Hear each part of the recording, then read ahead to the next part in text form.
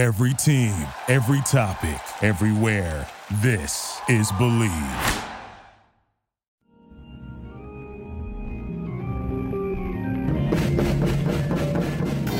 Welcome back to another episode of the Comedy Bureau Field Report, everybody. This is the Comedy Bureau Field Report is obviously a member of the Believe podcast family. Believe is the name of the network, not the name of the podcast in your favorite podcast platform. They'll read as Believe in the Comedy Bureau Field Report, and I didn't make that up. That's their choice. And I feel like I have to say that every episode. Anyways, enough of that. On to another great guest. Actually, two great guests that's part of a bigger group. One of my favorite groups that defies genre definition, but they're all so funny. It's going to be Ryan Harrison and Dan Oster of Lost Moon Radio, everyone. Hello. Thank you. Hey. Thank you for having us. How's it going, guys? I'm going to be the guy who corrects my name out the gate. Yeah, please do. I think when my ancestors came over, I think it was Oster, but it's been Americanized, and now we go with Oster. So I'm Dan Oster. Okay, cool. Shamed my Germanic. And I'm Brian Harrison. Brian, got it. I'm just going to blame it that I am post-op from an appendix removal surgery. Mm-hmm. That'll do it. Yep. Yeah. Yeah. If you want to call bullshit on that, go ahead. No, today's your day. Yeah. Even though you're the guest. Great. Yeah. No. It's make you more comfortable, Jake. Yeah. No. How's your quarantine been going? And did you have to go to the ER this weekend? No, not that I can remember. No, I didn't. I have not had to go to the hospital since this started. The only rule of COVID club that I know is don't go to the hospital for any reason other than COVID.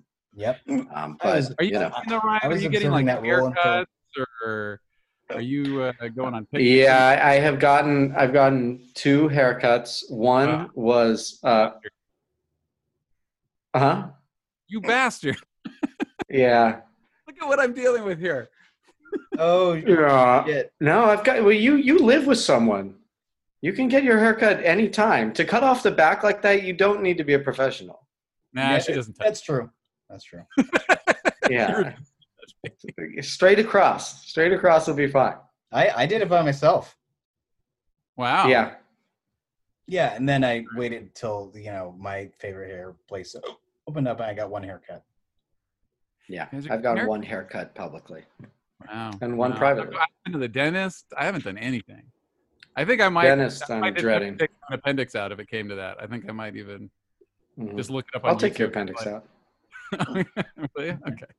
Yeah. Gentle bit. Yeah. What is that going to become? It's just like a snip. Jen can do the appendix. It's just for appendix. It's just one across. Is this a new task on like Fiverr or something? Oh yeah. You don't want to go with the lowest bidder on life-saving surgery. No. Yeah. You just save on the ambulance and the ER visit. Right. Right. Yeah. You do Joe's ambulance, and you do your most local hospital. Right. I am sort of blown away by the number of businesses that have become like, oh, we'll do it over Zoom. You know what I mean? There's been some like, really, is this just as good? I mean, the obvious one is like, well, okay, your therapist, you're having Zoom calls with your therapist. Like, I feel like there's got to be someone who's at least doing. I know you can actually get eye exams online. Like, you can go to a website, really? The distance, and like, yeah, it's so. There's got to be somebody who at least is like, this, or you can remove this mole. I'm going to show you how. I'm going to talk you through it. Yeah. Mm-hmm. I wonder if that is going to bode well for the post-pandemic of like how useful those services will be. Mm-hmm. If I was able to do it over Zoom, Mm-hmm. Yeah. So anyone listening in, me having my appendix removed is not a bit. I did have to go to the ER this weekend, and I had a severe pain in my lower abdominal area, and I went to the ER and 4:30 in the morning on Saturday, and they're like, "You have appendicitis, and you need to go to surgery right away." And they did, and they got removed. Fun fact: they pump your stomach full of air or gas or something, and it leaves you very bloated, and that is probably why you're hearing me hiccup right now, and probably through the rest of this episode. So I don't apologies think for they that. noticed, Jake, until you commented on it. Right? Yeah, I had no idea. Oh wow, that's really heartening to hear. Thank you. Thank you. You just sound like Rick from Rick and Morty. I think it's fine. Yeah, it's fine. Yeah, Said we weren't gonna make fun of you, and here I am now making fun of you. it's all good. You know, I wonder sometimes, like, does that like pop into Justin Roiland's just everyday like conversation that he just ends up like talking like Rick or Morty? Probably. Because he spends so much time talking like that. I really don't notice it. All right, great. This is gonna be a great episode. Really, how's your quarantine been going, Dan? No haircuts, no, you just been locked up? Yeah, I mean, I'm pretty strict about it. And I think because my quarantine pod buddy Jen is pretty strict about it, so we've sort of reinforced each other's like being really cautious, wearing masks to do everything. I mean, doing laundry, which I think I've done like maybe 3 times since I do massive loads. I'll go down to the laundry room and do like 5 machines and just try to get it all done at 3 a.m. But it's like something from Outbreak, going in like the hazmat suit and then being like, oh no, there's a rip, there's a rip in the suit. So we're taking it all pretty seriously over here. I'm sure that as this drags on, need to kind of make some adjustments, Right. But we're still kind of in that where it's only going to be 15 days kind of mindset. After it's like 8 months. Yeah, I'm like, maybe I do need to like get tested and see my parents. I mean, I have had a couple of socially distanced dinners with my parents, but I'm like, maybe for Christmas I'll get tested and like go actually over there, and hang out with them for like a few days. Right. But yeah, it's been mostly staying home and trying to do everything over Zoom. Yeah, I get that. That sounds kind of close to like neighbors I had that they just moved. I think like 3 weeks ago, they went to their first drive-through for food in all of quarantine. Yeah, which is is really great. different.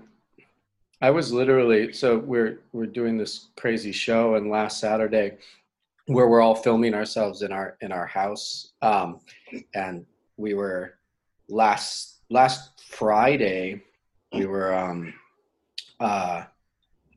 we were working online, and we were realizing that like there was a lag from the Bluetooth that we all had in our ears.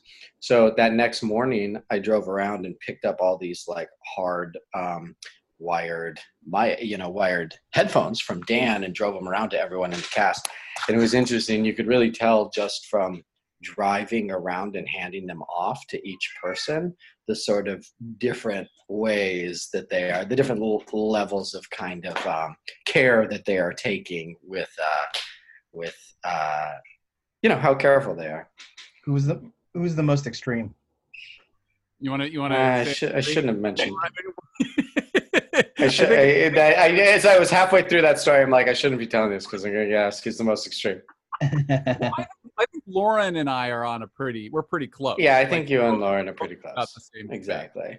So I wouldn't be mind to say I think Lauren and I are probably on the far end. Yeah. I would say so. But everybody, I mean, like, I would also say everyone in Lost Moon is like on the conservative end of like taking care. Like, I'm not going to parties. You're not taking trips to Jacksonville, so you can like go to a bar and. Yeah, I mean, I went like the biggest thing I'm doing to stay safe is if I see people, I do it outside, and then. Yeah, I'm not wiping down my groceries with the same vigor I was like in the beginning of quarantine. Right. But yeah, I remember after about 4 months, I went camping with a friend, and it was an unbelievable experience actually to just realize this was still possible and felt safe. To be like, oh, I don't live in my 650 square foot. Like, I can get out of this 650 square feet, and I could go into the natural world, and it's huge and wide open, and that is still available to me. Well, that's true. I shouldn't make it sound like I'm just staying home. I've been hiking a bunch, and there are so many. I probably will never see them all. Even if I wanted to, I probably couldn't. So there's been a lot of hiking going on over here for sure. And there's a couple of companies that I really think have done a great service to humanity in this. And it's Blue Apron is fantastic. It's really fun to cook and like have a good meal that you feel pretty safe about.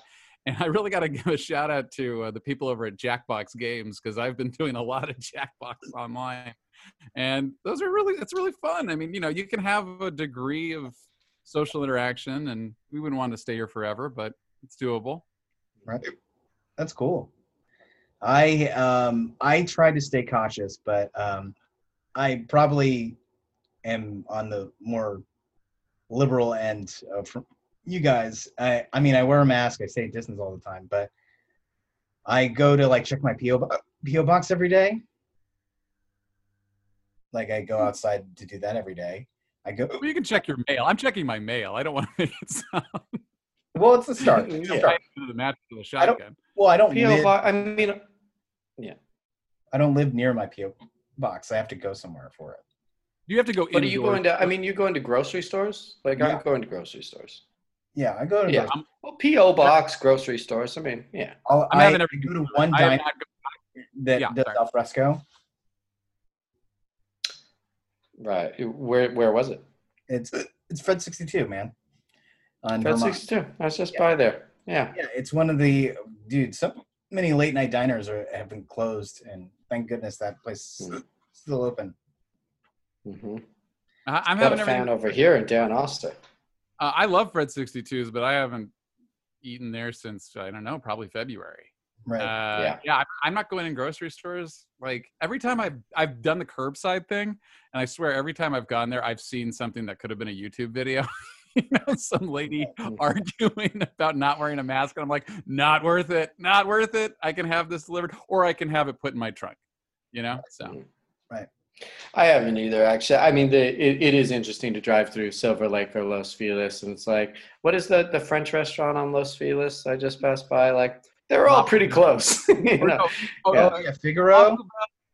Yeah, Cafe Figaro. Like, they got the glass things up, but they're right there. Even walking through on the sidewalk, I'm like, this is the COVID gauntlet right now.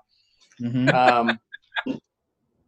It is. But it is, yeah, it is interesting. I live in Highland Park. And at TGI Fridays. Yeah. I live in Highland Park, and they're taking it quite seriously here. It's a very well-behaved neighborhood. I've actually learned about this neighborhood in a pleasant way through all of this. Like, it's no big like issues or blow-ups, and that's great. that I'm aware of. Yeah, it's been good. Oh, and I go to protests every now and again. That's the right. Yeah. And I think anti-mask protests, right? Huh? Anti-mask protests. Anti-mask. Yeah, we go to those too. Anti-lockdown. I'm washing the blood. California. COVID could not get me. Yeah. The boat rallies. Oh yeah, don't those look just so fun? I love them. Yeah. It's all fun and games until your boat sinks. Yeah. You've always said that. Yeah. No, but the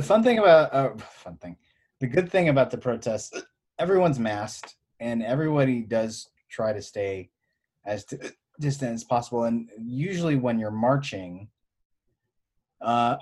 which is just walking, people make it sound like we're marching in step. Like, you can stay distant from most people that way, and I haven't had a problem. Yeah. But, it's still, I mean, it's scary. It can be scary for another reason. You got helicopters flying over you, people trying to drive through. It's just crazy how this, I mean, it's all calculated risk. So Mhm. it's, and our feelings about what is safe and what isn't, and what we're hearing about what is safe and what isn't are constantly shifting, if just subtly. Oh yeah. So yeah, there are these moments of like, is this safe? I'm walking in a protest. I didn't think we were allowed to do this. And, is this safe? I'm outside, at a campsite or, it's, yeah, you're trying to be safe, but also, not go crazy and not go overboard The Right. truth is, I was judging people and for having respect a other good people. time before COVID, so I've discontinued that practice. Anyone Yeah. who's having a better time, I look at them with disdain. But now I have sort of a reason. Yeah, an excuse. Yeah, There I'm a you go. loathsome person. Yeah. I want to get in more to what you guys have been doing as a group in a little bit, but how about some comedy news? I don't have any. okay I with that. still do. Yeah, that's fine. I didn't say bring your own comedy news. This BYOCN. You give me a second, I can try and find some. But Yeah, there's Yeah. a lot, but there is some, as I will point out.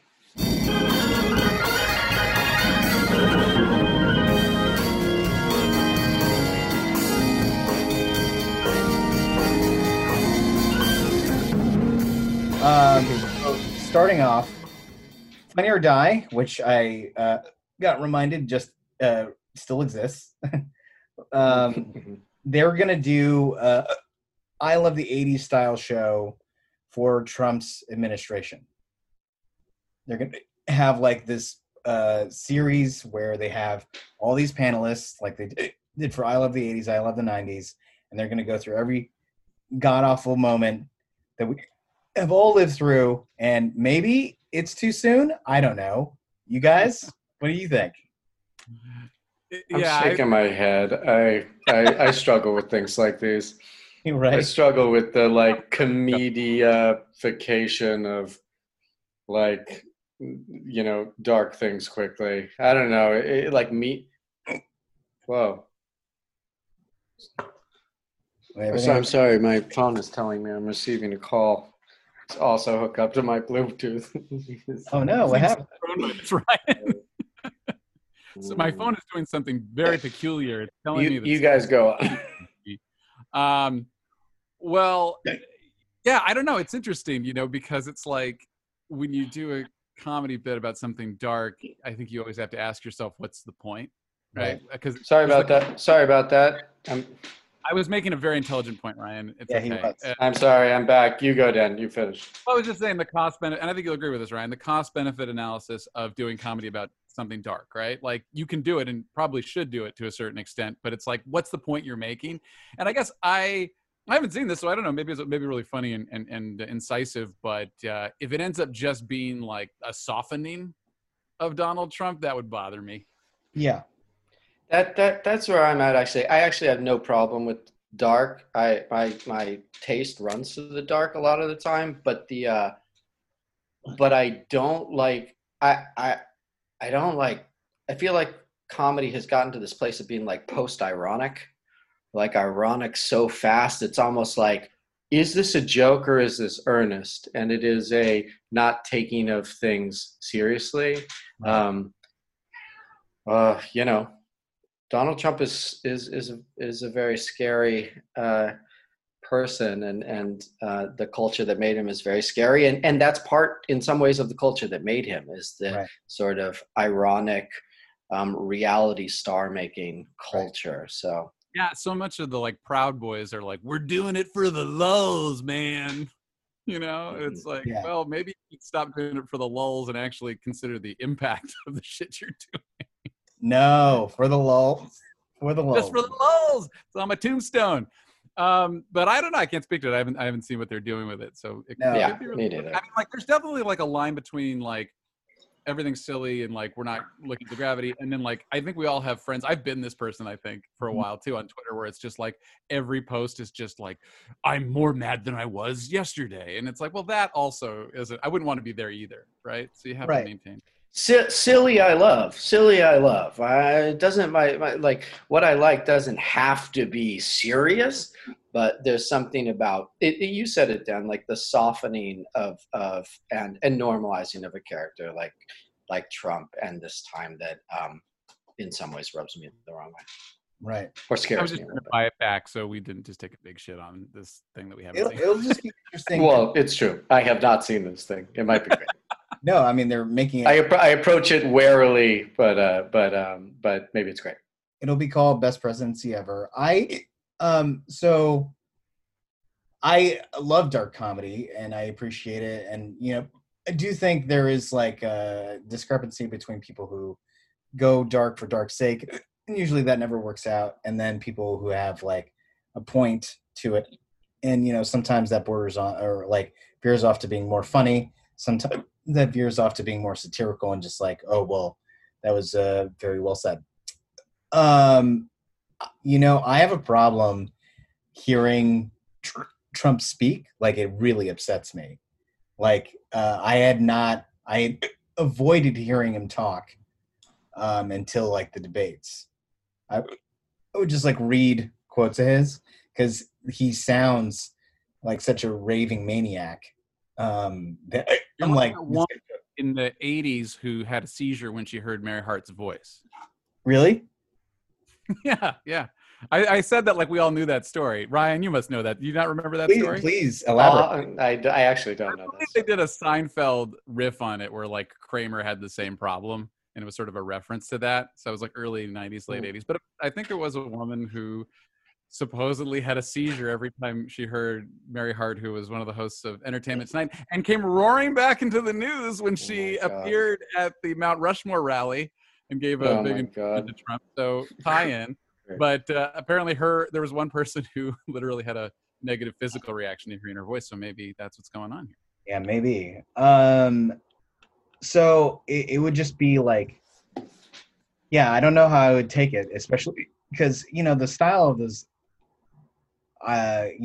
decade recap shows, I think it does touch on your point. I don't know that they're intending to soften, but kind of collecting about it and like, oh, well, that wasn't that such a crazy time. Like, well, we're still in it and through the worst of it.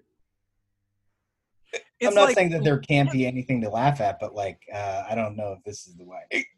Hitler definitely got there eventually, right? Where it's like, oh, I'm Hitler. I'm a funny sketch character. Oh, yay, Hitler's here. And it's like, fine, but that didn't happen in like 1946. Well, look, I mean, like, on the other hand, like, Stephen Colbert is like, particularly on the Colbert Report, got me through the Bush administration. That was some of the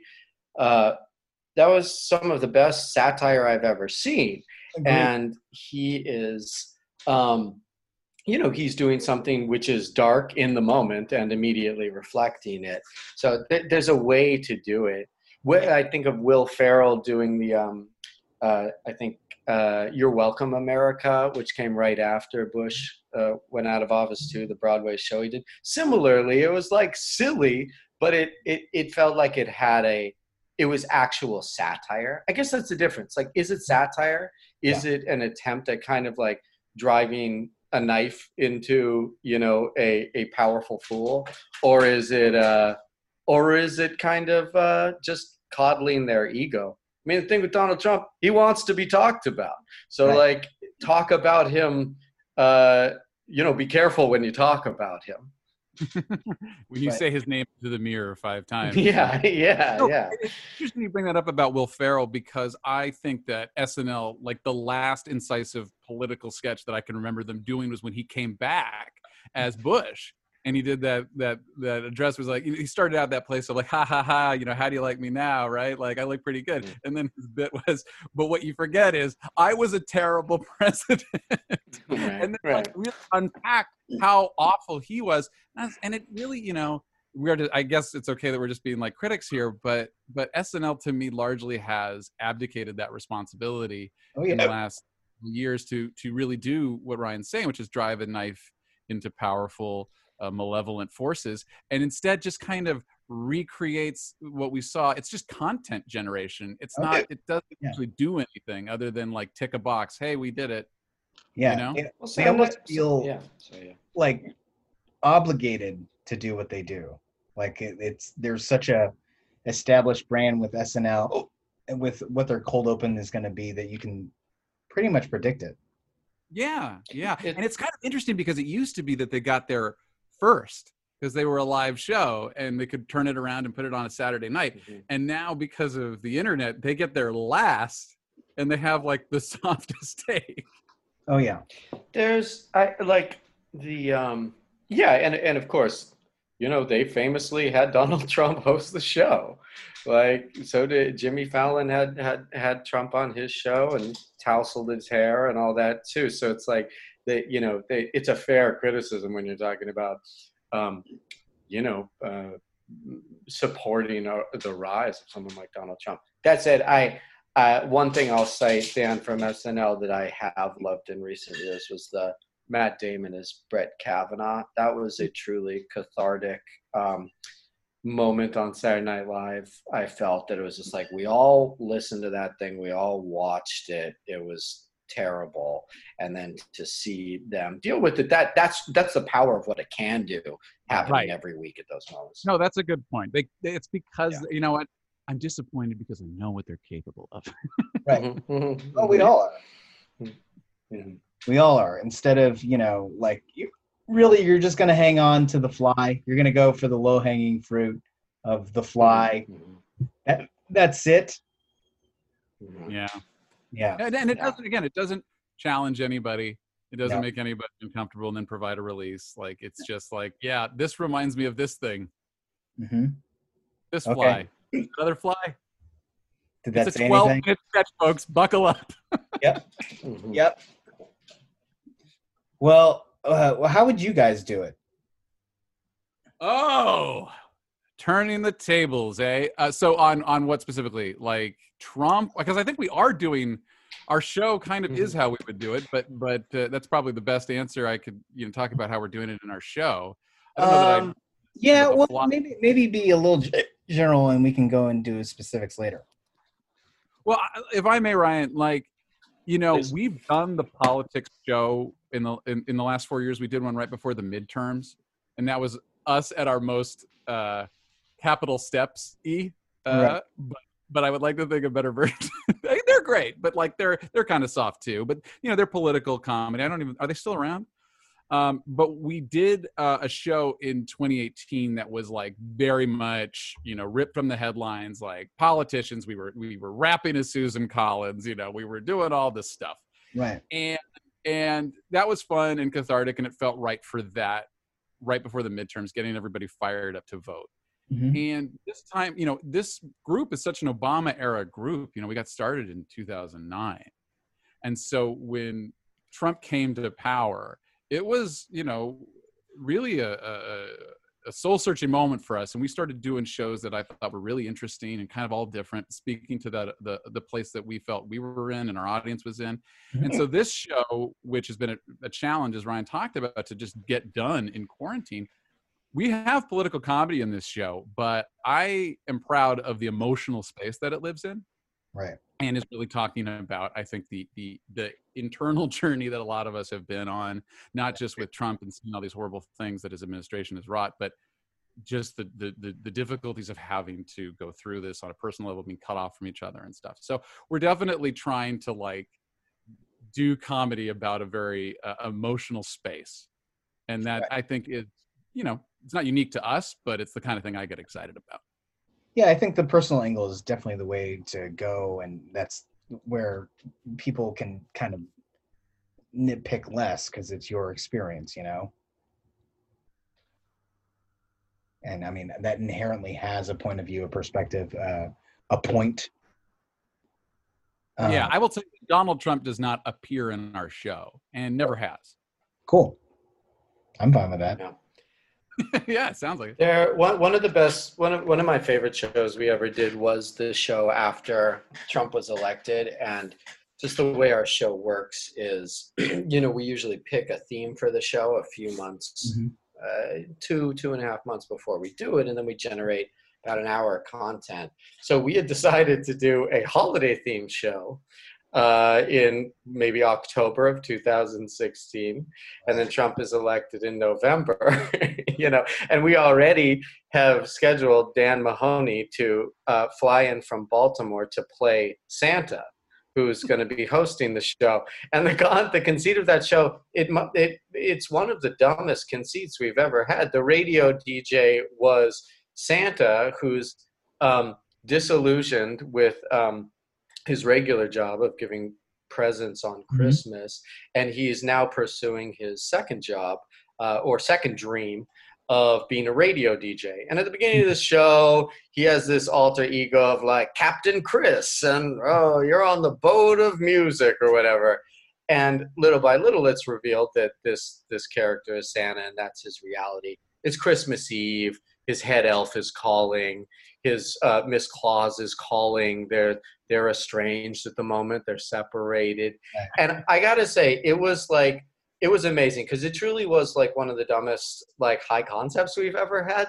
But it was so emotionally connected to what was going on at the moment. We were able, through Santa's disillusionment, to kind of talk about and connect with people who are feeling real disillusionment with Trump getting elected and real sadness. It was sort of a show about, grief and hope through this very dumb high concept. So I think we strive when we can to be in touch with sort of the emotional reality of what's going on in the moment.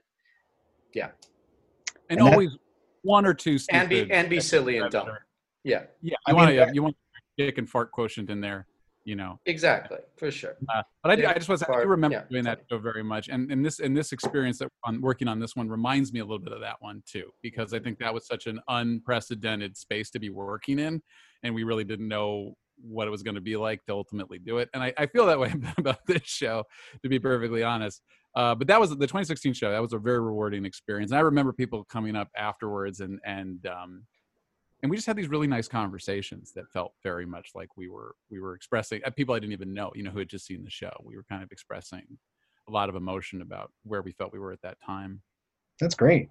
And I do think, that, not to sound too cliche or generic, but I think going for that humanity is what sort of supersedes everyone's sort of background or stances or whatever. And when you connect emotionally on that level, that really gets to people. It really works. It really clicks. And then you add what was it you said? Fart quotient? Yeah. Yes. Fart quotient. Fart quotient. There's a comedy gold for you, Yeah. That juxtaposition. We're not above it. Predictable. You don't, tonally, rhythmically, conceptually. You always want to be moving around, right? In any kind of experience, not even just comedy. You don't want people to kind of just glaze over. So sure, yeah, you can do, and that's, I mean, I love Lossman. I was a fan before I joined the group, so I feel like I can sort of talk about it sometimes as an outsider. But one of the things I love about our show is that we do have these multiple gears that are sort of delineated. We have this host character that it was Santa in the 2016 show, but we have our usual guy, Jupiter Jack, who's like this 70s DJ, and he really occupies for me like that part of the show. He's the heart of the show, and then that gives us license then to do sketches and songs that can be as stupid as we want, which is great. I mean, you keep saying stupid, but I like to shine a light on this sort of facet of comedy that is in so many ways stupid, but it's stupid in a way that only clever, intelligent people could come up with. Well, Monty Python exemplifies something like that. Mr. Show exemplifies something like that. Monty Python, these are some of the smartest guys, ever. And they love characters who say like, my brain hurts. They love more than anything the idiot. So I think we aspire to the same kind of thing. We can be heady and referential and stuff, but we really, so it's just speaking personally, the more I've worked with Lost Moon, the more we've had to do this on a schedule and regularly, I've become much more open about, Yeah, it's all a joke is a joke. Low, high, medium, brow. It doesn't really matter. It's all we're open to all of those, all Yeah. styles. Yeah, We and love you can them. make it All mesh. of our joke children. Yeah. They're all our joke children. Yeah, it makes me think of there's the like part of the opening of Holy Grail where King Arthur is like coming upon these peasants and and he's like, I'm your king. And like, we don't have a king. What? Oh, yeah. Well, no, we're a non-autonomous collective that changes executives every other week based on a vote. And he's like, be quiet. Be quiet. Now you're Yeah. seeing the violence Yeah. inherent in the system. You see him impressing me. Yeah, the headiness coming up against the stupidity is something that is very that group loves as well. That's the thing. You're getting just this wide range of comedy in Right. that movie alone. You know, I mean, Right. I may be in the minority on this one, but in Life of Brian, I love that spaceship bit where he falls. It's the weirdest part of the movie. And he just Yeah. flies in this biblical comedy. He falls off the tower, lands in it just for no reason. An alien Yeah. spaceship flies by, and it's a pretty long sequence of him. I wonder who came up with that. It's so I don't know how it made it in, but it's Yeah. so silly and so whimsical. And talk about surprising you with something that you did not expect. I mean, that really jostles you. It sounds like Terry. It sounds like Terry would come up with that. Sounds like it. Yeah. I think of that. It does sound like Terry, one of the Terrys. It does. It reminds me of that Mr. Show sketch too, because they can be so heady. But one I love by them is 24 is the biggest number. You know that line? No, 24. No, that's the biggest number. No, what are you gonna do? 20 after 24? What are you gonna do? It's the stupidest. It's so stupid. It's like Italian, dumb, generic Italian accent guys, like talking about how there's no number bigger than 24. That's great. That's really great. Yeah. Anyways, I do want to hear more about your show. Just a few more news items to get through, and then we'll get to it. Really We don't have to quickly. talk about it. Yeah, I want to talk about it. The hiccups are gone, and I want to talk about it. Yeah, look at that. It's true. So really quickly, Black Monday on Showtime just got renewed for season 3. The Last OG on TBS got renewed for season 4, which is good to hear considering so many other shows got unrenewed, like Glow. There's no telling which way anything's going to go these days. From week I to do week. like that euphemism. You know, we weren't canceled. We were unrenewed. Yeah, isn't that Don't call it nice? cancellation. Yeah. We weren't killed. We were pacified. Yeah. Yeah. What is it like? First look and first refusal are the same thing. Oh, is this an industry maxim? Yeah. Well, sometimes like if you read the industry trades, they have all these different little turns of phrases that really shine over how bad they are. Okay.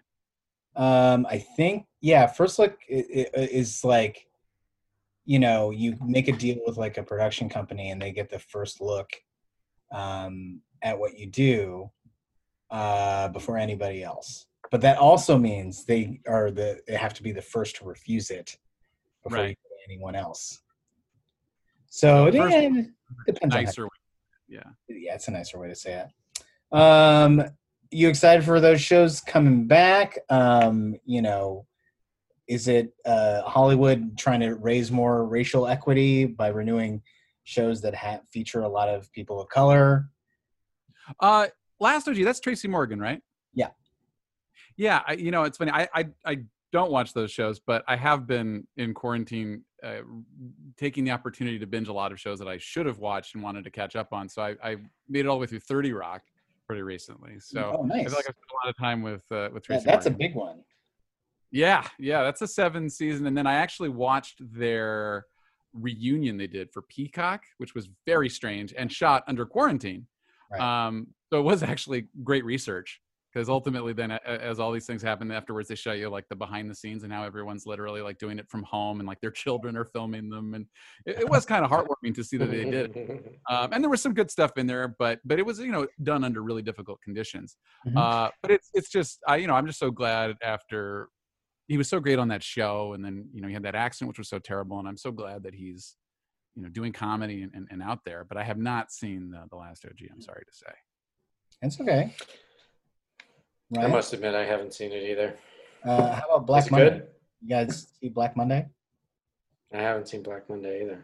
That's okay. You look. You can edit this part out. Uh-huh. Yeah, you can edit this part out. Just if we haven't seen it, let's just do what we've been doing and be like, they could do better. Yeah.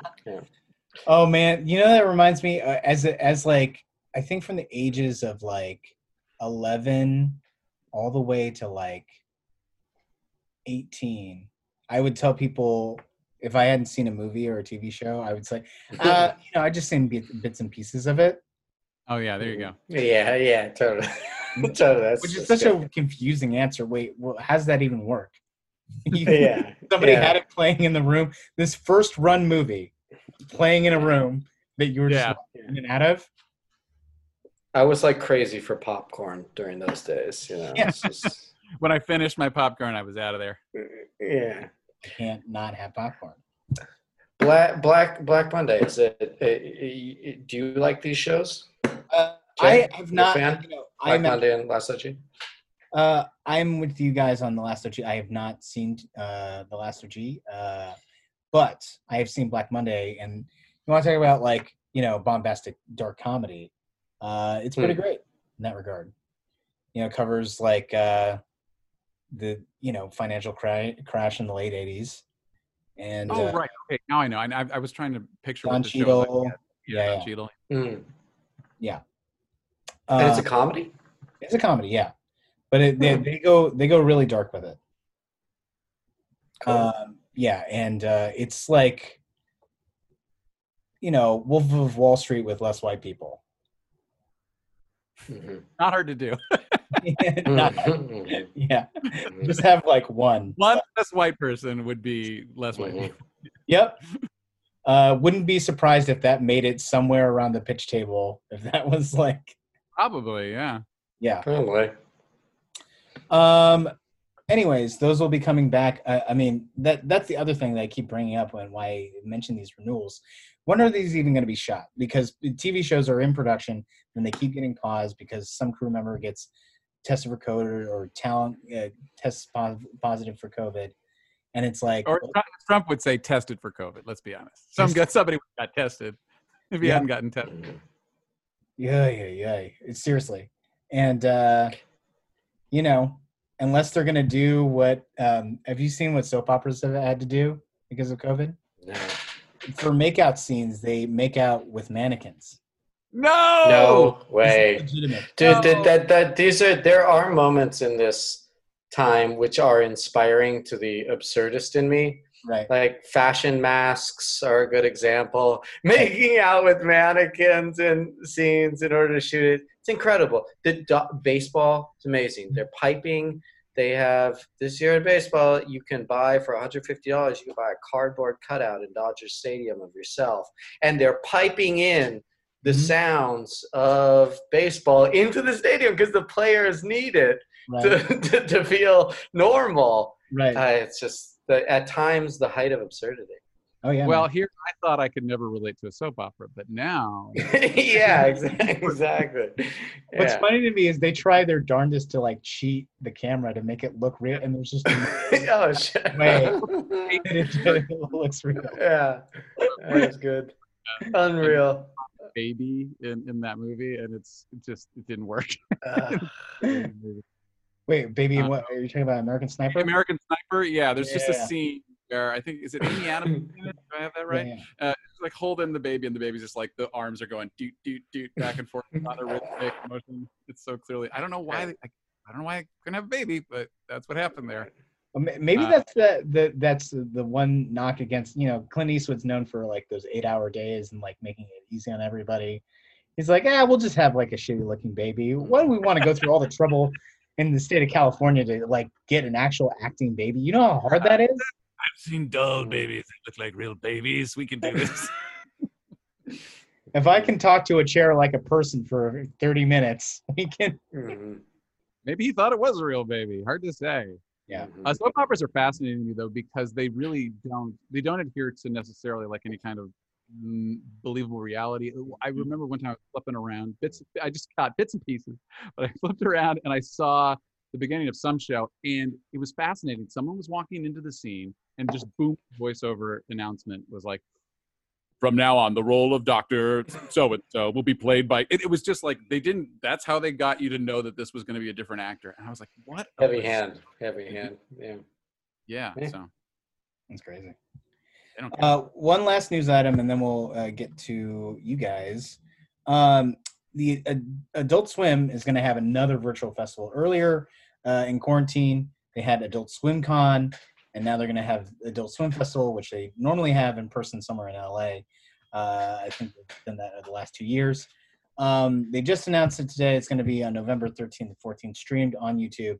They haven't announced the full lineup, but as you can expect, Rick and Morty is going to have something to do with it. Eric Andre is going to have something to do with it. And so is Run the Jewels.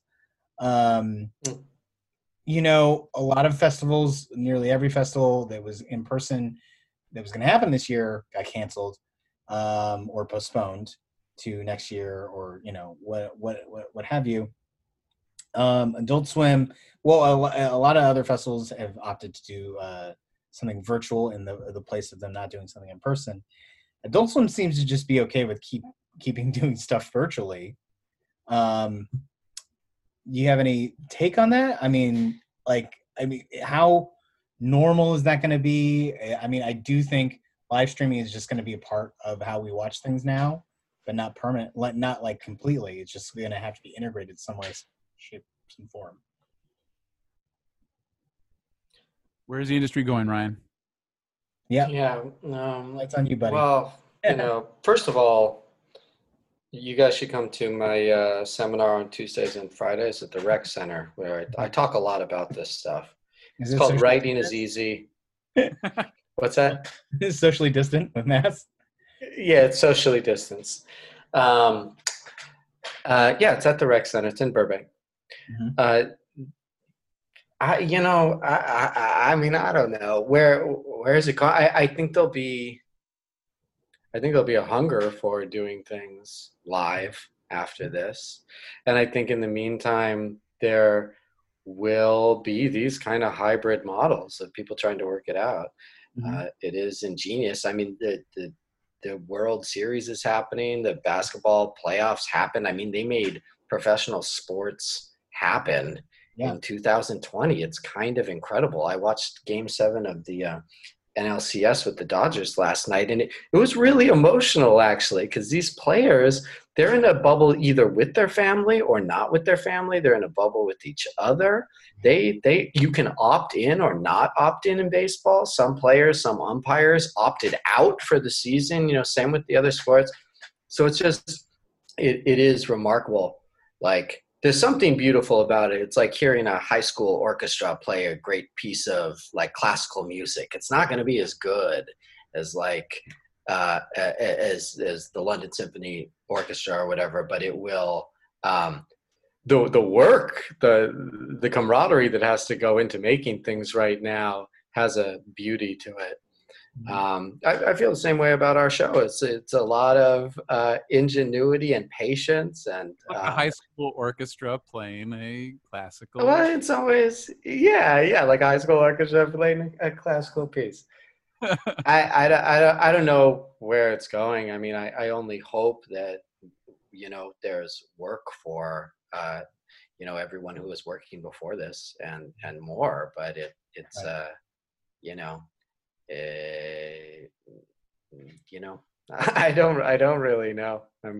I mean, no one likes to not know, right? Uncertainty is one of the things we run from the most, and it's such a strange time where no one can tell you what's going to happen. No, and anybody that does is wrong. Right. Mm-hmm. And like when people tell me like this is what's going to happen, I do find it interesting because it tells me a lot about where they're at. You know, I've learned just in my experiences that myself too, but people would prefer a negative certainty over uncertainty, right? That's the people that go, it's just going to get worse. At least they feel prepared, you know? So it's, but the truth is we don't know. And living in that space of not knowing is tough. Yeah, absolutely. Have you enjoyed any of these, like, you know, there have been live stream comedy shows, of course. Have you seen any of these live stream festivals that have been popping up? Or have you watched anything on live stream that you particularly enjoyed? So when you say live stream, you're talking about when people are doing like stand-up shows and things like that over music or whatever. I mean, people are doing yoga. I mean, I saw like promos for this one live stream festival that was like music that was both DJs and like live musicians, and then there was like a wellness part to it, or it was just guided meditation, and people really got trippy with their Zoom backgrounds. That seemed to be the big thing. I haven't done a ton of that stuff. I'll be honest. I've mostly been either binging things that were recorded 20 or 30 years ago, or hiking or cooking. That's been kind of my jam. Cool. Yeah, truthfully, I've produced a couple of things that were in this format, but I've seen only a couple of things. I recently saw my friend Dan Hoyle do a show where it was over Zoom, and he capped out at 50 people, and it was just a one-man show, and that was really rewarding. It was a workshop performances, and I mean I'm like I love film, and I also love live performance. So it's hard to make the transition from the kick I get from doing live performance or watching live performance of music or comedy to a live stream. It's challenging, but it can come across, and people are working so hard to connect that there is such a sense of goodwill that you get in these attempts, you know? Yeah. And I think that reads, and people, you know, forgive bad audio quality or like the most professional looking thing, although it is getting better every month. Yeah. I want to get in there right now while people are at their most forgiving. That's my goal. Yeah. Right. Yeah. Ryan was saying at the outset when we were working on this show, he's like, we just have to clear the bar of not doing anything at all. We could do nothing. People see the show and they're like, I wish they hadn't done it. Then we failed. But as long as that's not how people feel, we've cleared it. We're good. We're on to the next one after that. Yeah, I'd say so. Bring it indoors. I mean, people are excited to watch stuff and see stuff, and people are excited to. I mean, even in the early weeks of quarantine, I brought this up before, but he was a guest on the podcast previously. Jamil Johnson just went into the Lyric Hyperion with a cameraman and just shouted his stand-up into a microphone with no audience for 30 minutes, and it ended up being great. Awesome. Yeah, it's very, I mean, necessity is the mother of invention. So you do get people being like really creative. I did see, I'm reminded of this songwriter, Hayes Carl, has been doing weekly shows. And that's been awesome. Like, one of the awesome things about this moment is it's less local. Like, it's really cool for us to be putting a Lost Moon show together and be able to be telling people in New York and the East Coast and the Midwest about it. Like, we've done a theater show for 10 years in Los Angeles. So it's a small amount of, it's a small market, a small amount of people we can get to. So that's been cool to watch. Like, sometimes big names do things that we just wouldn't be able to see otherwise. Yeah, we are having the reunion of the Back to the Future cast on our show. Oh, yeah? Halfway through, they're going to zoom in. It's going to be amazing. Well, if it gets to be a part of like an Act Blue initiative, I'm sure you can actually make that happen. I was checking news before we recorded, and there's going to be a Happy Days reunion that's going in support of turning Wisconsin blue. Yeah, that is cool. There is some really cool ones. I saw one, and I didn't catch it, but it was like a reading of Fast Times at Ridgemont High. Oh yeah, yeah, Like, yeah. like Sean Penn was doing it, and I was like, that would be interesting Yep. to see him come back to that. Oh yeah, and Brad Pitt was in it too, right? Yeah, there was a lot of people that like I guess weren't in the original cast, maybe, so there was a lot of celebrities coming in. But I believe Sean Penn was. That was the one that jumped out at me. I was like, wow, yeah, he'd left that way behind. So it was interesting. Yeah, there was some cool opportunities for that stuff going on. Well, why don't you tell me more about this show that you got coming up? Actually, before that, how would you, because I've been curious about this for so long, how would you guys define Lost Moon Radio?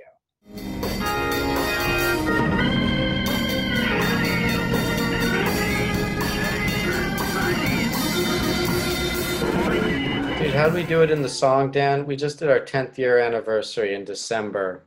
And we wrote a unique song for us because we write a lot of music in the show. This was like a postscript sort of encore song, and it was I'll see if I can about find how to tell, because it's almost impossible to describe what the show is. Because there's live comedy, radio comedy, there's radio. Yeah. There's it's live radio comedy with music. Right. But you guys are still right into the theater. That was like live radio comedy with music. Trust me, guys, it's not confusing. Yeah, exactly. Yeah, exactly. I mean, what I usually say, I usually describe what you're seeing. If you go to the theater, you're seeing like 5 sketch actors at microphones, and then you're seeing a live band behind them, and then there's a host character. Right. And the conceit is that you're listening to a radio broadcast, that the host is a DJ. Right.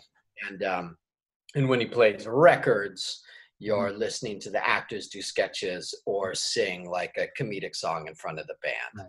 Right. But that's what you see when you go to a show. Oh, cool. It's a little more high concept than Thrilling Adventure Hour. It's a close reference point. Right. It's really, it sounds complicated and you see it and you go like, okay, this makes sense, right? So it has all the things that I enjoy in one place, which is like, oh, it's got a story, it's got recurring characters, but it also has quick comedy bits. Mm-hmm. And I forgive me if you already said this, Ryan, because I was trying to find the script and I couldn't. Mm-hmm. But the central conceit that Ryan and his fellow cohorts came up with before I joined the group was that this DJ was going to play sketches as if they were songs. So he sort of treats everything like it's a song, and sometimes they'll have like a funny little contextualization of like, what you just heard was the Meyer family, and like that kind of stuff. And that structure, it requires a little bit of a buy-in from the audience because he doesn't really contextualize it. I guess you could call it like found audio. Like, why does he have this? Why is he playing this? Right. And that, I think, makes it a hard elevator pitch. But once you see it, you go, oh, this is what a wonderful way to deliver this stuff that's not just sketch blackout, right? The impulse was really to do comedy in like an oral, like audio medium, so that music and comedy it was like a collaboration between me and some sketch comedy writers and actors and some musicians, so putting it into this kind of audio space was a way to blend them. What's cool about working in that medium is it really leaves so much to the imagination because it's not visual. So you're really we found early on that you can there's a sense of the ever widening eye of where you are often in a sketch. And there's also a sense of like, the thing you're not saying is probably creating a better, grotesque picture in someone's mind than what you could actually show them in a picture, Yeah, there was the sketch that was like, who drew this? Who drew this? It's a teacher talking about yeah, exactly. That someone had done of him on the whiteboard or whatever. And you got you knew that his penis was wrapped around his head like a balaclava. There was definitely some description, but you never got the full picture. Little by little, you started to tease that. He's angry. Who drew this picture on the map? You know, and I'm it's, gonna do this. you get little details of me with my enormous member wrapped around my head like a balaclava. You know, little by little, you're teasing out, you know, you think this is funny? This isn't funny. You'd have health problems. The other thing about the show that I've always appreciated was, you know, this amazing band that we have that really can, you know, you get comedy music. A lot of times it's in a specific genre and they keep coming back to it. You know, Lonely Island did a lot of great stuff with rap and continues to do stuff like that. But the Lost Man Band, like, they're so good at hopping from to very specific genres, you know, like funk rock if they feel like it, stuff like that. And it's great because the music for me has always been like the perfect straight man to just a ridiculous song. Like the focus of the song, the lyrics can be ridiculous, but the music is playing it so straight. I mean, we got a lot of mileage out of that in I think the 2018 show in particular. It's never, you'll never go broke setting like right wing ideology to beautiful music. Oh, For instance, in this show, we wrote a song that's like, it's sort of in the style of like Laverne and Shirley, or like 70s female empowerment music, like I Am Woman, Hear Me Roar, like very specific sort of reference points, but it's sung from the point of view of these kind of specific grocery store going Karens who like go to grocery stores and like don't wear a mask and throw their groceries around. But it's just like empower. It's called Independent Thinker. And it's like empowering, you know, I'm making my voice heard, you know, right. you know, pairing the musical style with the hook, the narrative is yeah, there's a lot another of one from a few shows back. It was called "Let the Market Decide," and it was like this hippie, like "Let the market decide," you know, like beautiful, like, you know, we're all in this together, and yeah, so it's always easy to do that. But again, the music really legitimizes the incongruity of what you're saying in a way that you really can't do any other way. I think it makes you guys really stand apart. I mean, you know, the way that you use the music like that, and you really operate like a theater company versus like so many other sketch groups that I. How dare you? We don't do. It's true that we are theater kids in a lot of ways. Yeah, we are. Yeah. No, it's totally true. Yeah. What was there a decision behind that? Did that just organically happen? You know, to me, what it shows is that you put a lot of care into the shows that you put together. Where sketch groups, sometimes it feels like, let's say, you know, you got a monthly residency at UCB or something, you got to put up a show every month. I mean, that is definitely true about Lost Man Radio. We don't get there first, but I like to think that we put enough thought into it that it's something you didn't expect. You know, it was a way in that you hadn't seen before and was really unique to it. I'll pooch another. Could I pooch a sketch premise? I guess. Sure. Because there's one in there that was originally pitched by. And by the way, another great thing about Lost Moon is we got this great community of people. So at one of our brainstorming sessions, Brandon Baruch, who is our talented lighting designer, he hasn't really had much to do on this show, unfortunately, because we're all doing it from home. But he pitched a really funny idea that was essentially like pornography that took place in like an alternate reality, like a liberal fantasy where Hillary Clinton was president. And like that was the draw of it. That was what was so hot about it. Like the widening eye, you like start to learn like, wow, I'm really into this. I don't usually like pornography, but this is fantastic. And I like that piece because it's like we could do that piece a year from now, 2 years from now, and it wouldn't be like, oh, someone got there before us. It's such a bizarre, ridiculous concept, but it really works because when we read it, it's like, yeah, this is kind of exciting. I want to hear more about this universe where, you know, AOC is a Supreme Court justice, and also, you know, hardcore adult pornography.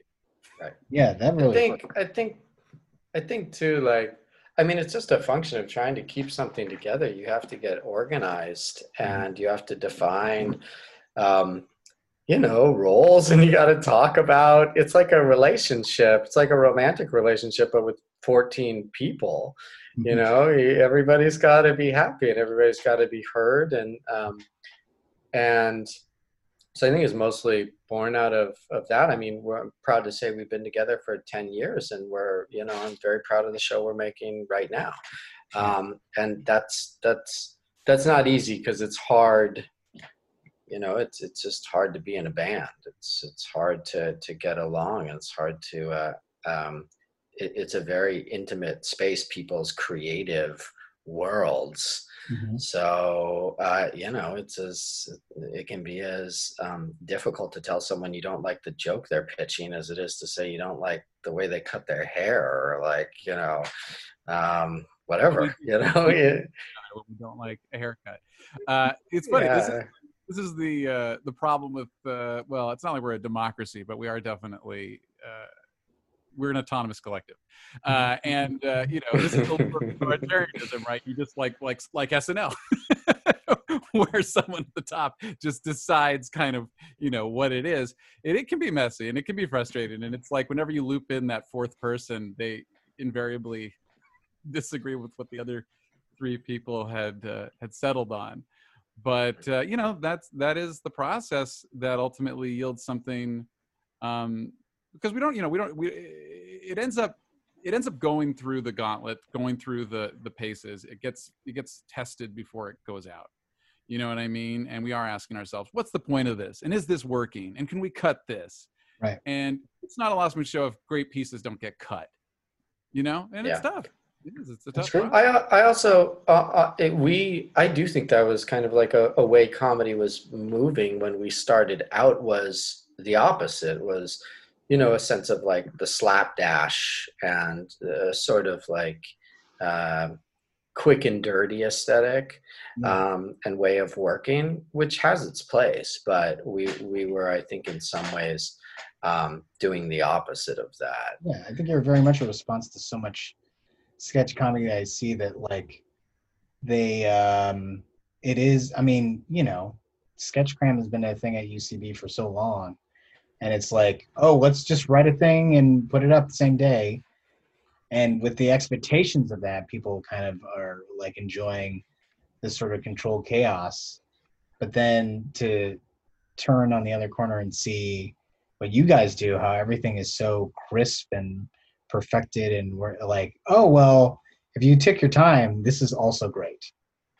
Yeah, exactly. They're just different forms, knowing the beats of the sketch and going out and riffing can be a lot of fun. Like you said, controlled chaos. With Lost Moon Radio, it's like you have your script. So if you're going to go off the script, it is a choice that you're making. And maybe you will. Maybe you'll improvise a little bit. But generally speaking, we're rewriting the show up until the last performance of it. Mm-hmm. Not to say that like the first show sucks, but like we refine and we learn, and we're continually honing the words and the lines, and right up until the end. Yeah. What brought you guys to doing a show now, virtually, with everything that's going on? Obviously, you've hinted at it's like commenting on what's going on right now. And you have to do it virtually, right? Because you're not some crazy people who are just like, what? The fascist governor's orders be damned. With sketch comedy is essential work, and we need to show it to the people. Yeah, we are redefining ourselves as a restaurant. Or a restaurant, hospital. Yep. Show. Yeah, we're essential. Well, we were talking, Ryan and I, and Dylan had sort of been talking a bit about doing something, and even before COVID, I was hoping to do another political show, because I just enjoyed what we had done so much in 2018, and then this happened, and we all kind of just tried to make it through the first few months. Mm-hmm. But as that we're on, I just became, on my own journey, I started to feel very aware of what I felt like I was missing and what I needed in my life, and I was like, boy, it would just be so great to reconnect with my friends and start making this thing that we love collectively. I think it would be really good for me personally. I suspect it would be a great space for them as well to have this thing to work on. And we do have a really strong connection with our fans. And I was like, I think that would be a real nice thing to do for them too. If we could just for one night give them something that was different, because it has to be, but still felt like a Lost Moon show. Like it had everything that you wanted, and it was new, and it felt like a worthwhile endeavor. And really that was the goal. It wasn't, the show's never been a huge moneymaker or anything, but we were like, what, even if we lost money on this one, it would be worth it to do that, because there's so little of it right now. So I think that's where it sort of came from. It came from that space of taking care of ourselves and if possible, other people that we care about. Yeah. Yeah, this show would not have happened without the passion of Dan here. He really it would have been very easy to not do the show and not do anything. I mean, I know there's a sense for people looking at artists who maybe have time on their hands right now to think maybe they're being productive. It's you're struggling as an artist or a freelancer of any kind against resistance most days. Right. And it's harder when there's a global pandemic going on and you're in an existential place about life to begin with. So to overcome that resistance that you have to overcome to do something like Motivate, to do a show like we're doing, it really takes passion and someone's particular passion. And it's been different people in this group at different times, but this was really Dan's passion that we are following here. And the great thing about our group is we have been together for 10 years and we have built an organization. So we can, if we have a champion, we can motivate around that and make it happen. So that's really what we're doing on this show. That's lovely, man. That's great. Yeah, I mean, and not to make it more than it is, right? I mean, it's just the end of the day a comedy show, but comedy obviously means a lot to us three here. Oh, yeah. And so if we create a little space for 45 minutes or an hour that feels honest and really honest, I think is the thing that Lost Man does try to do. It doesn't this is a tough show to write because, you want to provide some sort of wrap up that has easy answers. There are no easy answers right now. So it has been an interesting experience. Frank Smith is writing on that portion of the show, the Jack portion, the host portion. And it's a real challenge, to really contextualize what we're feeling and have it be funny but also doesn't feel like it's pat. It's been a really interesting thing. And the other thing that's been, I do get intrigued by this, is the technical challenge of doing this show has been really interesting. Yeah, tell me about that.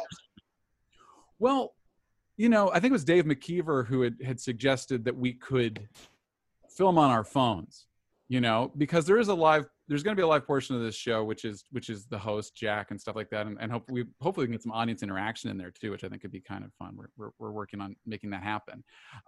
But just so that we don't have an internet connection die out and we can still have it be of quality and have the rhythms be tight and everything.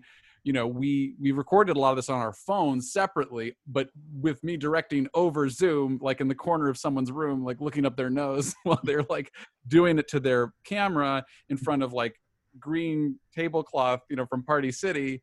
It's been a really interesting thing. Can this work? Can you do it this way? And I think you can. I think the answer is it's going to actually look and sound better than you would expect. Right.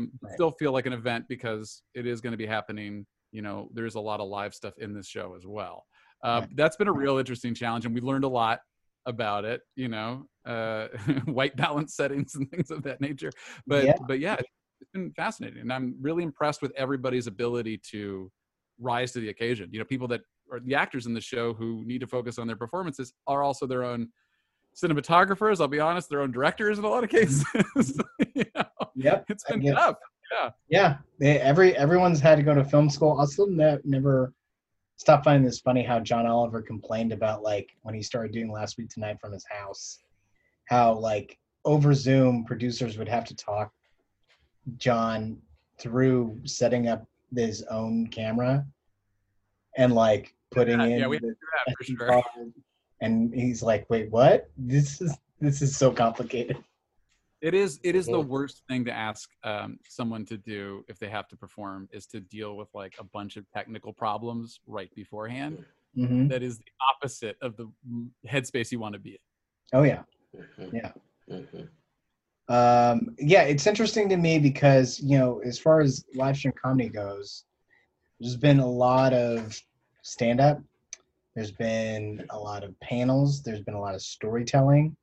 Sketch comedy just seems to pop in here or there. People give it a shot once or twice, and then they stop it. I remember at the beginning of quarantine. Do you guys know Ian Abramson at all? Mm-hmm. Ian did. He's a very, very funny guy. He did his own take on SNL, but like a lot of the comedy is out of the premise of itself. He's quarantined by himself in his mom's like ranch or whatever, and he's gonna do an episode of SNL essentially by himself. So he sets up every sketch in the different parts of his bedroom, and using OBS, he like intercuts between doing a sketch and then going to a remote sketch and then changing costume and changing the camera. Oh my And it was God. insane. It was absolutely You gotta admire the attempt. I mean, it's no wonder that there's not a lot of sketch comedy being filmed right now. It's definitely technically challenging to do it and have decent timing and to edit it together. It's just it is very technical. I'm almost eager to. I mean, I think this show is going to be really great, and I'm really excited about it. I'm almost eager to do another at bat, just with all the stuff we're learning. You know, I think it'll be sad. By the end of this, we're going to really have gotten down the how to do a sketch show in quarantine, and then we'll all get vaccinated, and it'll be bittersweet. Cool. Well, you know, you can count on enough anti-vaxxers to, allow you another shot. Here's hoping. Yeah, crossing my fingers. I will say too, just to tag on to the earlier point about the kind of impulse to do the show, where the 20% of the proceeds are going to a charity called A Place Called Home, which I volunteered at a few times over the years. It's amazing, like, arts organization in South Central. 50% after we make our ticket sales back. There's a sense of Dan mentioned, like, just doing something for our community. We did a Kickstarter 2 years ago. We still have some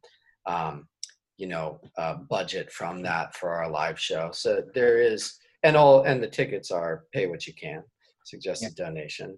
So there's definitely a sense of, like, gift for in terms of this show right now. It's an experiment for us, and partly that's keeping the stakes low for us. But then there's, like, a genuine impulse to just put something out there that is, hopefully cathartic and funny and joyful for our audience, a week before this fucking crazy election. Oh, yeah, man. It's all over. Things get back to normal. Well, exactly. Yeah. I'll wait for 2 weeks before all the mail-in ballots are counted. That's been another crazy thing about this show, is writing this show is so hard to do because while we're writing it, Trump gets COVID. I mean, that's the kind of funhouse reality we're all in right now, which is one of the necessities of having a live component. Like, we can right up until the show, we can throw whatever we need to into the show. Right. But it's just so absurd. But anyway, not to take away from Ryan's point, he had picked that charity, and I was really happy to hear about it. I'd never heard of it before, but it kind of ticked all the boxes for what we're trying to do here, which is that, like, hey, we're always about the importance of art and comedy under any circumstances, and this organization, works with kids to create theater, and that, it's socially conscious, and I think that we're all thinking about that stuff now. You're talking about marches and activism, and that's a big part of our lives. Right. And I think a big part of the show is just self-care and taking care of your emotional, mental health. And again, I think giving these kids a place to do theater ticks that box as well. Absolutely. For all those reasons and more, I mean, that's part of why, me here at the Comedy Bureau, we're partnering with you guys at Last One Radio to, we're presenting the show as co-partners. Totally. Yeah, exactly. And you're doing, a service by keeping people abreast of what's going on in the comedy world in this time where it's very difficult to, to do comedy. Yep. So it also feels good to partner with you and have, you supporting us and us making this crazy attempt, and us being a part of what you do. Yeah, absolutely. I mean, you'll hear me say this when I sign off at the end of the podcast, but so much of this podcast got started in quarantine, and it very quickly became apparent to me that, it's like when you go around and see all these businesses that have all these like we're open signs of like, yeah, you have to remind everybody that they're open. I feel the same obligation. Like comedy's still happening, guys. I know that a bunch of stand-ups like to joke that it's dead and that we can't do it anymore and there's nothing to laugh at, but that's not true. Ryan said to me once that he didn't think of comedy as a genre.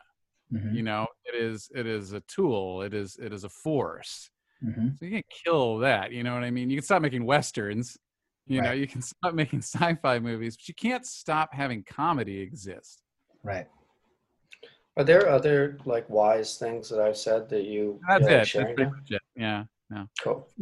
Jake, are there any wise things I've said that you feel like sharing? Becca, you can come off mute. A lot more time. Yeah. Okay. Well, if you guys think of anything. Yeah, I'll put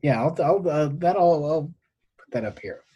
But that's baked into the title of the show. I mean, Lost Moon Radio is doing fine, right? I mean, it's obviously ironic to an extent and speaking to like what we're going through, but there's within that a statement of we're still here. Mm-hmm. Lost Moon Radio. We didn't just go our separate ways. Right. We've made it this far. Most of us childless, still doing this show. We're not going to stop because of some stupid pandemic. Right. No, I think that's important though, man. There's this billboard. I don't know if it's still around, but like saying this sort of message of solidarity about how we're alone together, which I always found weird.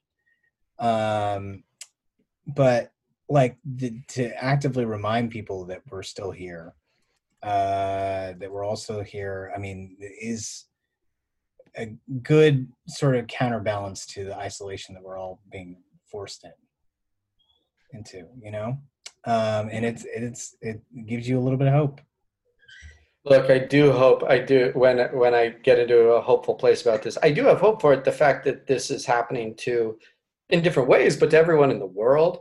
And I do hope in this country, which is where our community of this country is so fractured, that there is perhaps a reassessment of the value of community and the value of theater spaces and the value of just being together in real life. Right. Cool. I think our show's going to do that. I can't wait. So I do too. Let everybody know the details of the show. Lost Moon is doing fine. Is happening. Yeah. Oh, the details. Yes, October 27th. 7 p.m. Pacific, but of course, as Ryan mentioned, you can see this anywhere. So 10 o'clock Eastern, and check your local listings. Right. We're doing it on YouTube Live, I believe, and you can get the information at lostmoonradio.com. If you go there, there's you scroll down, you'll see a link to our show, and that'll give you all the details about how you can, it's a suggested donation, and as Ryan mentioned, we're giving a portion of that to a place called Home. And you should get all the information there. Be able to join us. Great. Is there anything else? Yeah, that is about the show. All I wanted to get out of you guys. Is there anything else you would like to mention, plug? Where can people find you on the internet? I'll plug one thing. I got to do a song for this movie that my brother-in-law made called Faith Based, which is really great. It's like a satire of the Christian film business, and it just came out last week. It's on VOD and all that. But it's truly funny. There are like great actors there. They got Jason Alexander and Margaret Cho and David Koechner, a lot of great people, and it was just like a joy to make and like a joyful movie coming out at this sort of heavy time. So I'll plug that. I'll just mention one more time, lostmoonradio.com, and we're on all the socials. So, Facebook, Lost Moon Radio, I believe, Instagram, Lost Moon Radio, and Twitter, Lost Moon Radio. And I have my own podcast, which is I do with my buddy Doug. Ryan's even listened to it. So I've got at least one listener. A number of times this point, yeah. Oh, multiple times. He's come back for more. It's called A Podcast But Evil, and it's just about a different villain each week. And we had a biggest guest just a few weeks back because we did Walter White from Breaking Bad, and I happen to be good friends with Badger, Matt Jones from Breaking Bad, so he came on to give us some.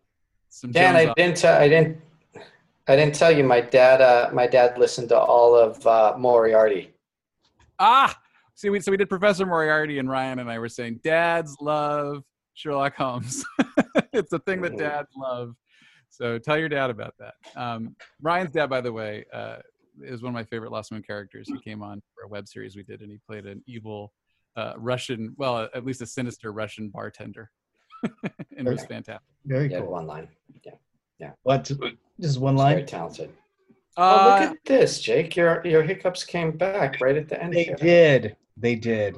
Yeah, I think they're stress based. You're stressing out because you know that this is coming to an end and what's next. Yeah. Arrivals and departures. It's like Jacobian. Yeah. It's unfortunately that time. Please do check out all the stuff. And do check out Lost Moon Radio is doing fine. Because it is great, and we'll be partnering here at the Comedy Bureau with Lost Moon Radio and presenting it. I'm Jake Kroger, founder of the Comedy Bureau. You can find the Comedy Bureau at thecomedybureau.com, at the Comedy Bureau across socials. God. Okay, you'll edit these out. Yeah, I will edit these out. Over the course of good luck with that. On Instagram, not the supermarket. On Twitter at MFJ Kroger. There are plenty of great causes to support this time, like the ones that Lost Moon Radio are supporting. But if you have money or generosity after that, you can please support the Comedy Bureau on Patreon or Venmo or GoFundMe. All that will be in the socials. Is there anything you guys would like to say before we sign off? Ryan, any last words of wisdom? Slam evil, you know. Slam evil. Right on. You, Dan? Oh no, I just want to second that. Okay, cool. The tagline from the Phantom: Slam evil. Well, here we go. As I like to say at the end of every podcast, comedy is still happening, and as the great Brody Stevens would say, enjoy it. The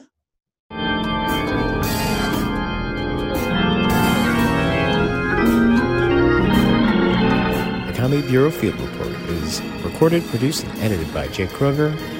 Music by Brian Granillo. Artwork by Andrew Delman and KT. And part of the Believe podcast family.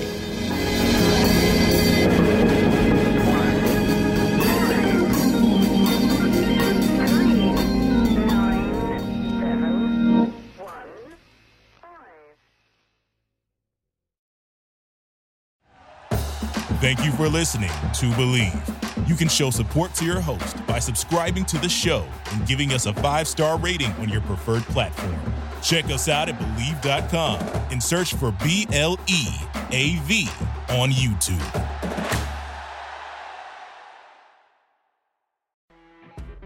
You know when you're listening to a true crime story that has an unbelievable plot twist that makes you stop in your tracks? That's what our podcast, People Are the Worst, brings you with each episode. I'm Rachel. And I'm Rebecca. We're identical twins who love true crime cases that make you say, didn't see that coming, and we hate the people responsible for them. Listen to People Are the Worst now on Apple, Spotify, or wherever you get your podcasts.